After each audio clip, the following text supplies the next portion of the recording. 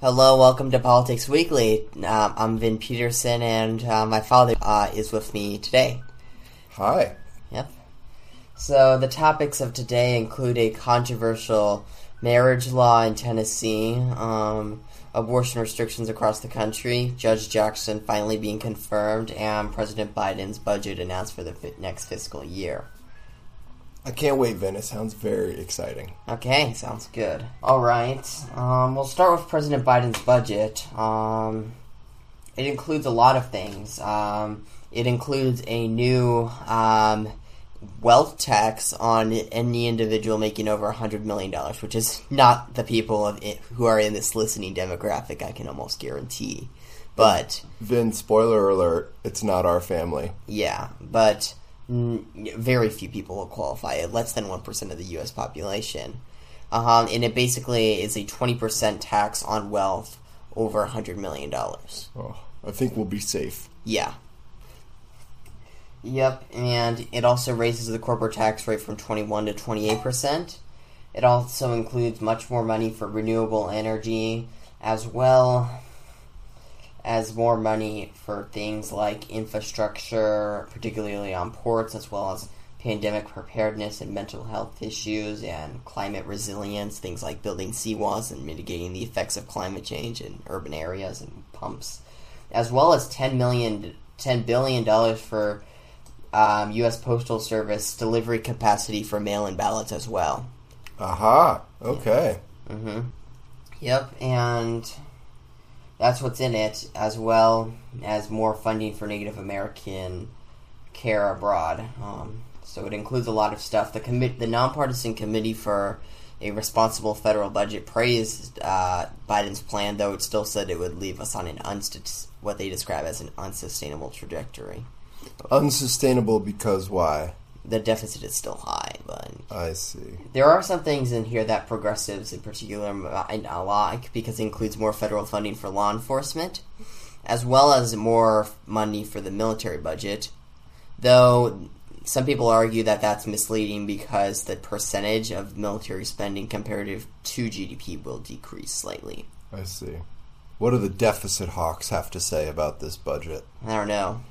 To be honest, though, all those deficit hawks voted for the tax bill that added some $2 trillion to the deficit, so they're kind of dishonest. Agree. If you ask me, that's my opinion. Judge Brown Jackson was confirmed to the U.S. Supreme Court on a bipartisan 53-47 vote, with 3 Republicans voting for her and every single Democrat voting in favor of her, including Manchin and Sinema. Okay. Yep, 3 Republicans, including Romney, Murkowski, and Collins, voted in favor of the nominee. Now, she was a circuit court judge. Correct. And she got 3 Republican votes when she was confirmed before. Who were her 3 votes before? Collins, Murkowski, and Graham. Romney voted against her on the circuit court, but voted in favor on the Supreme Court, and Graham voted in favor of her on the circuit court, but against her on the Supreme Court. Did either Graham or Romney have any sort of explanation for their... Graham says that he votes with nominees that he wouldn't normally vote for on the circuit court, out of tradition, he says. Mm-hmm. And Romney, I think, just was impressed with her testimony and decided to give her a second go. Okay. Mm-hmm. And her rulings in the past, so that's why. Mm-hmm. Okay, so when she gets on the court...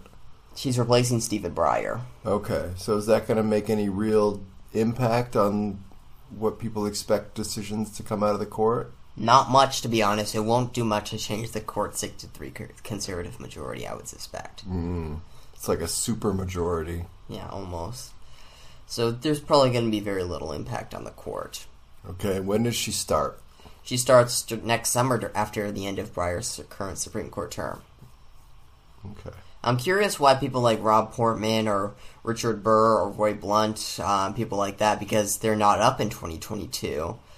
And they can vote, so they don't have to worry about it, so they can vote however they'd like, so why didn't they vote in favor of Judge Jackson? I'm curious why. Yeah, I guess they just want to be terrible, when they're going out the door as well as while they were, serving in the Senate. Yeah, I don't understand that, but nonetheless.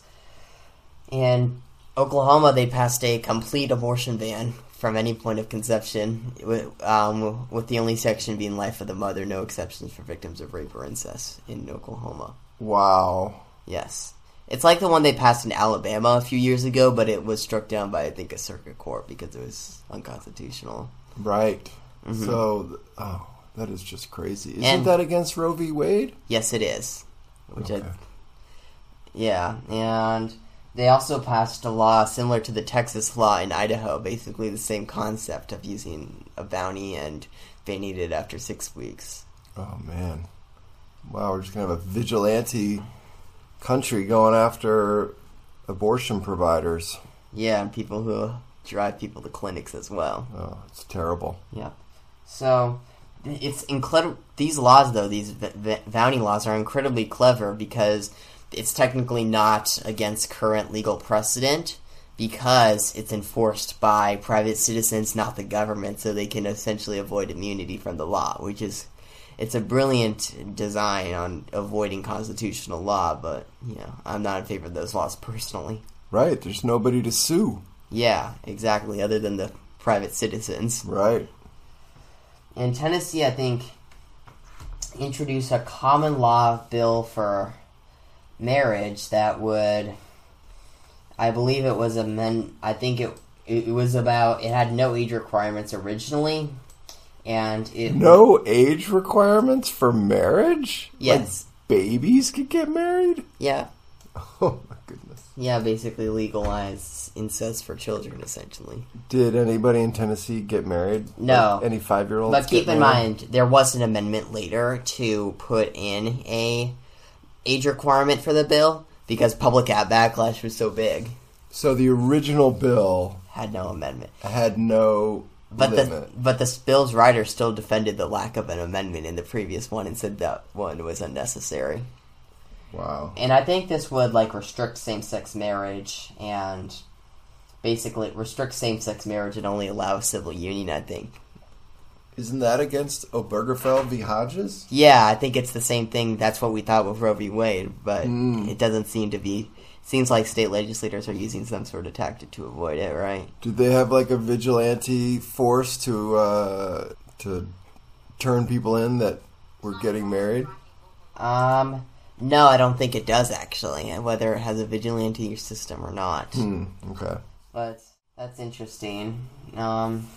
And also, yeah, President Biden's budget seems to mostly touch on a lot of things that he mentioned on the State of the Union address about addressing things like manufacturing and other things. Do you know if anything in this fiscal year's budget is different from the previous fiscal years? Other than increased taxes, no. Okay. And some additional spending for renewable energy and police and mail-in voting. Oh, I see. Okay, so those are the big differences. As well as supply chains as well.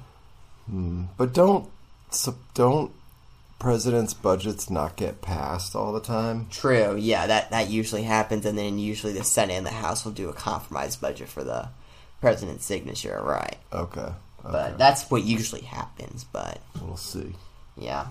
Nonetheless, there are something, Biden touched on that he would fund the police and not defund the police during his State of the Union, and his budget seems to reflect that. Oh, that's right. I remember he said that in the State of the Union. Gave a stark rebuke to some more liberal-leaning members, the most liberal-leaning members who wanted to cut police budgets. Mm-hmm. Yeah. Though that's not really what the federal government doesn't have much responsibility in that. That's usually left up to state governments and local governments. Okay. But still. It also, and Biden, he signed a bill recently that would reform the post office. It repealed the 75-year prepaid health care benefit and pension requirement in 2006, and also increased transparency in finances. Okay. And it's signed into law as a bipartisan bill. Okay. In 2006, what happened was it was a bill that would basically require the post office to prepay its healthcare and retirement benefits for the next 75 years. Mm-hmm. And it started from a $900 million profit to a $1.2 billion loss the next year. Goodness. I think it was an attempt at privatization, probably, so private companies could fill that gap, right? Oh, perhaps, yeah. I don't really understand why they did it. All it did was just make people complain about the post office. Yeah, essentially, and DeJoy's not making it better.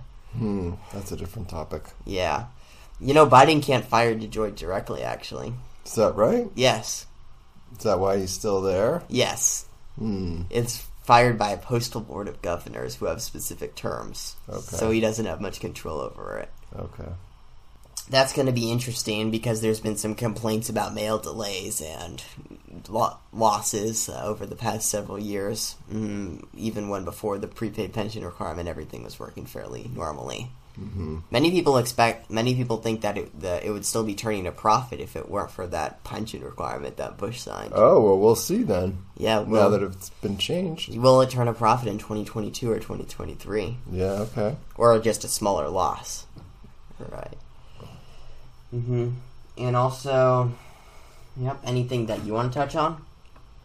No, I think that the points you made about the Biden budget were very interesting. I hadn't heard about that crazy Tennessee marriage law. That was a bizarre thing that somebody would introduce in the year 2022. Yes, I know, it's odd. I'm excited to hear about Judge Jackson? Ketanji Brown Jackson. I think that's super exciting. Very historic indeed. The first black woman and the first public defender since Thurgood Marshall, by the way. Ah, that's great. I know. I'm excited to hear what she has to say on the court and read her opinions and likely read her dissents. Yeah. And you could already read some of her opinions. She has some 570 of them. That's right. Was she the one that that did the Pizzagate ruling? Yeah, she was the one who sentenced the person who carried a rifle outside of the Comet Ping Pong. She was the one who did that. So that's why they were all targeting her for child pornography. And I think that's partially the reason. Didn't she do something with Donald Trump's taxes or something like that? Yeah, I think so. Yeah, she said that... and a few rulings on immigration as well. Okay. Yeah, well, I'm excited to hear her in argument and to read her opinions. Yep, and Stephen Breyer, he's served for a while. I think he was confirmed 96-4. Ruth Bader Ginsburg was confirmed 96-3. Anthony Kennedy was confirmed unanimously. So it's amazing how Supreme Court nominations have just changed so dramatically in terms of how much more partisan they became. Yeah, advise and consent has changed considerably. Yes. I mean, it kind of changed the course when more radical nominees like Robert Bork and Clarence Thomas came, and then things got a lot more contentious when it previously wasn't contentious. So, yeah. And that's all I have to say for this episode. Remember, stay above the noise and peace out.